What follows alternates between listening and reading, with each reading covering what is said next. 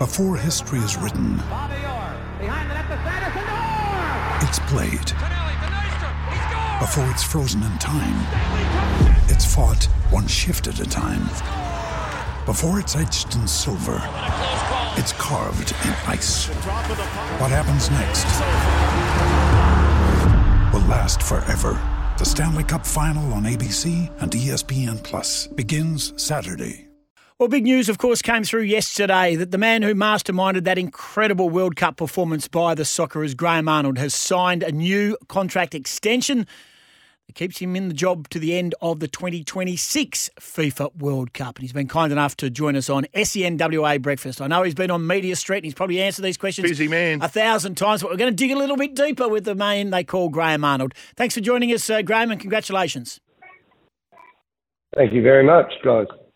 Hey, in simple terms, why? Why did you stick around? Is it unfinished business? You love the country, you love the team, you love the Socceroos. Why did you decide to stay on despite having, I'm sure, overtures to go elsewhere? I think you just answered all my questions for me. That was pretty much why.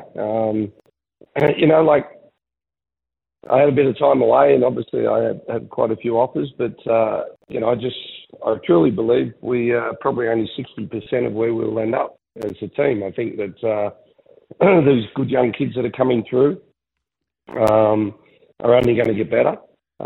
Some of the players are around the age group of 27, 28 will get there and be more experienced and probably be in their prime, like Ayla Mabil, Aiden Haristic, these type of boys. And making sure that we get things right is the most important thing. Graham, I can't believe you weren't re-signed on the plane home. That was the surprising thing for me, that it dragged out just a little bit. Was that your doing, or considering offers from places like the Netherlands and England and Scotland, or was it just FFA just dragging their feet just a little bit? No. Look, I have to give full respect to FA for how they handle it. Straight after the World Cup, they pretty much rang me and said they wanted me to stay on. But I just said, look, at the moment, I just need a break. I need a rest. I just don't want to think about anything. It's been, it was a 4.5-year tough campaign where, all I was doing was thinking about everyday staffing and players. And, obviously with the national team, you're not in control of a lot of things of, how the players are and that you are worrying about that all the time. And it was more about I just needed a break and to get away and clear my head and really think about after that campaign of, whether everything was right to stay or whether, the organisation as well as the players needed something fresh and needed to move on, and for things to change as well. So, by the time I've been away for a couple of months and had good time to think about things, as I said, everything just felt really right in my stomach that this was the right decision to go on with the boys. And I obviously spoke with the senior boys to see how they felt about things as well. And they feel exactly the same as I do, that they've still got more to give. And there's only, with stability, improvement ahead. Graham, there's been well documented how, and again, we don't know, but we'll just go on soccer aficionados and soccer scribes who said, you were close to probably not keeping the job prior to the World Cup. And then all of a sudden, along comes the Wiggles goalkeeper, Andrew Redmayne, and you pull off one of the great coaching moves of any sport around the world to go inside to protect the onion bag in a penalty shootout, and he does the job. Was that, when you go back over time and it's part of a book, was that significant that now you're in this position where you've extended a contract for 4 more years, that one moment? No, look, I think if there's one thing I learned from Goose City many, many years ago is coaching is you have so many sliding door moments. But the most important thing is that you're prepared to do things to win. I could have, and I've always been like that as a coach. I would rather take a risk and lose than not taking a risk to win. And, in that game against, but it's all pre-planning. It's not like it's off the cuff, that I just do it randomly. It's, I sit and I think about it beforehand. I watch them analyse the opposition and and make sure that what I am doing is right. But you said about Redmayne. I think all through my coaching career, there's been plenty of sliding door moments, and young coaches out there these days, they have to understand that with coaching, all these moments will happen, but it's how you deal with them, and are you prepared for them to happen, and are you prepared to take those risks to achieve something special? And if they didn't come off, I definitely wouldn't be talking to you guys today. We'd still talk to you, Graham. Don't worry about that. We'd still talk to you. But, it wouldn't be about football, it would be about something else. And, but it's just the way coaching is. And as I said, you've got to believe in yourself. You've got to believe in the people around you in the group. You've got to have a great, a great load of trust in the players, because when they cross a white line, you have to give them that trust, but also the belief that you have in the group of players and what you're doing as a coach is crucial. And as I said, it's the Redmayne thing. You look back now and people still talk about it, and it was great for Redders that he's got that to fall back on for his life and his career.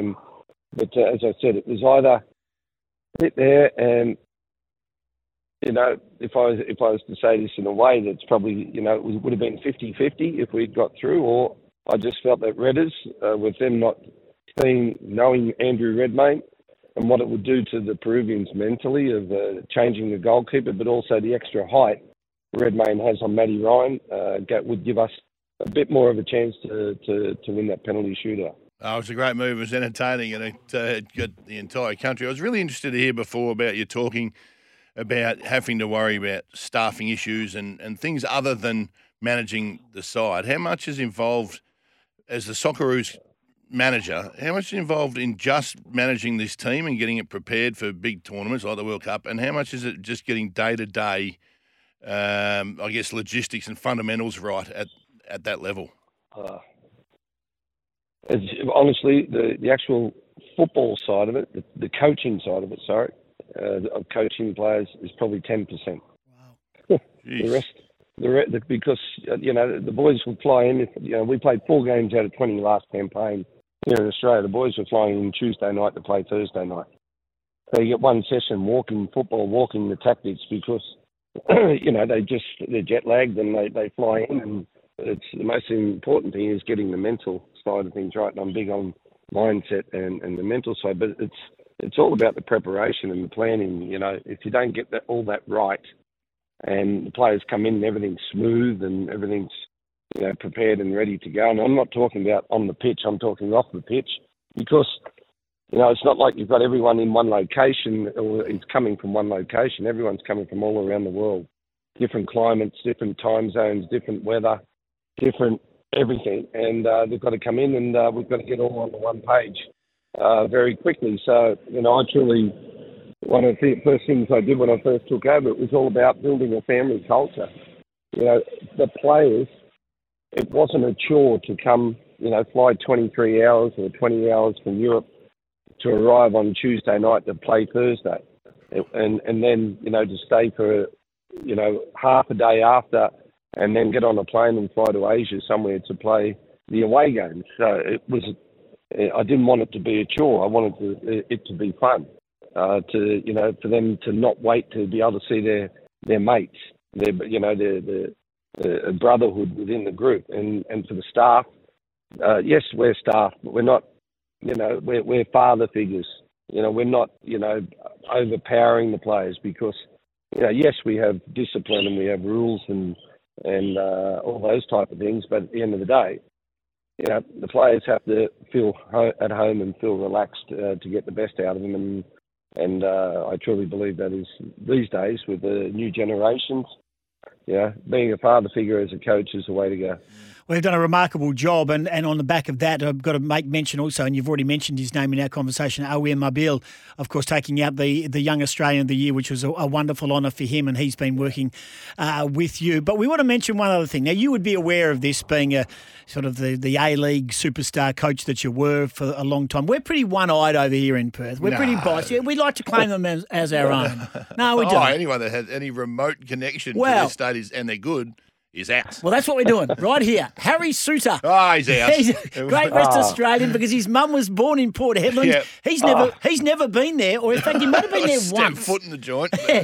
But we're claiming him as a great West Australian with a great Scottish accent. He's a beauty. He's a beauty, Arnie. We love him. West Australian's Harry Suter. I can't believe you're claiming him. No, we're claiming him. He's ours. He's ours. He's got Did WA you blood. not just hear that, Graham? His mum was born in Port Port Hedland. Hedland. I mean, I know. what more do we need? I met her in Qatar. Yeah, no, she told me, and she told me she was there for about a week and a half. Hey! Don't let the facts get in the way of a very good story. What about Graham? What about the players that that hold dual passports that might not have played for Australia yet? Are they a serious target for you guys? I mean, after this World Cup, I'd imagine that a lot of them now be going, hey, this is a lot more appealing than it used to be. 100%, and it's again, with the re-signing yesterday, it wasn't just about working with the Socceroos. It was also I want to help the junior national teams with the coaches and be like a mentor to the coaches, that they get their planning and preparation right, because qualifying for Junior World Cups is crucial, important, and for the Olympics in France next year. And also to work on to work with the government to build a home of football for the Socceroos, because we've never had one. In 40 years I've been around the game and around the Socceroos, and we've changed office blocks about 8 times. The people that actually work in the office don't feel like they're working for a football organisation, because there's no football fields within kilometres of them, and we don't have it's pretty hard to have a football culture when you don't have a home. Yeah. So that's going to be part of my new job as well, and it's very important with that. But getting back to what you're saying is that, I already half stole 3 players, in Jason Cummings, Martin Boyle and Harry Suter, 3 Scottish players, or more Scottish players than Australian players who've got dual passports.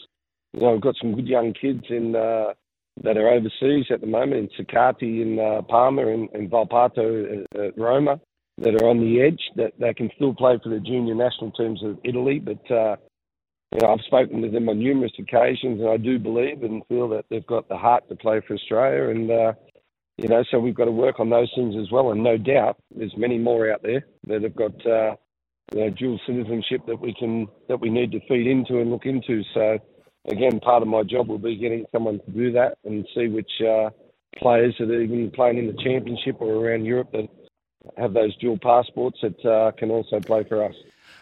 Before we let you go, Graham, we just like to, and we made light of the Harry Suter position, but we are claiming him as one of ours. Now, but I just wanted to say to you, Arnie, just one more. Have you heard of a southern suburb of WA called Yangebup? It's about 25 minutes south of Perth. Oh, no. Because I'm about to tell you something, Graham. He won't believe it like I don't believe it. I'm telling you it's the truth. I haven't heard of it, but if you bring me over, I'll meet you there. Oh, yeah. No, I want to meet you there, because did you know that Cristiano Ronaldo's grandparents live in Yangebup? They do. Yeah. They do, Graham. They do. Yeah. I know that. So why can't we get him to play for us? Can't you pull some strings? He's West Australian, Ronaldo. He's 30. He's 37. He's played for Portugal. Yeah. So we can't get him. Yeah, Tim. So we got to steal them when they're younger. Okay, all right. He don't want him either. Has Lionel Messi got any relations here in WA that we might be able to, get some of his family, some of his kids? But we can try. Hey, mate, congratulations. I think it's great for the sport that there's some solidarity behind you, that we have a coach that we all loved. And I think we all loved you for your knockabout, your graft and your grind as the coach of Australia, even before what you achieved over there in Qatar, mate. But it was a great journey. We're all on it, even us sort of fly-by-nighters who hang around every 4 years. But, mate, congratulations on the signing. Hey, when you signed that piece of paper yesterday with the gentleman from Soccer Australia or Football Federation, what did you actually sign? Is that the genuine article? Is that the contract, or is that just a bit of a bogus piece of paper? Oh, it was a beautiful blank piece of paper. Good on you, Arnie. Congratulations, legend. Well done, mate. Just sign it and write your own number next to it. It's okay. Good on you, Graham. Thank you. Okay, guys. Thank you. There's Graham Arnold, the extended contract as the manager and the soccer coach of the Australian national team. What a legend he is. Mate, see, confirmed. He knew that Ronaldo's grandparents lived in Yangebup. This is... Don't argue... I don't think he did. With Scotty Ingles.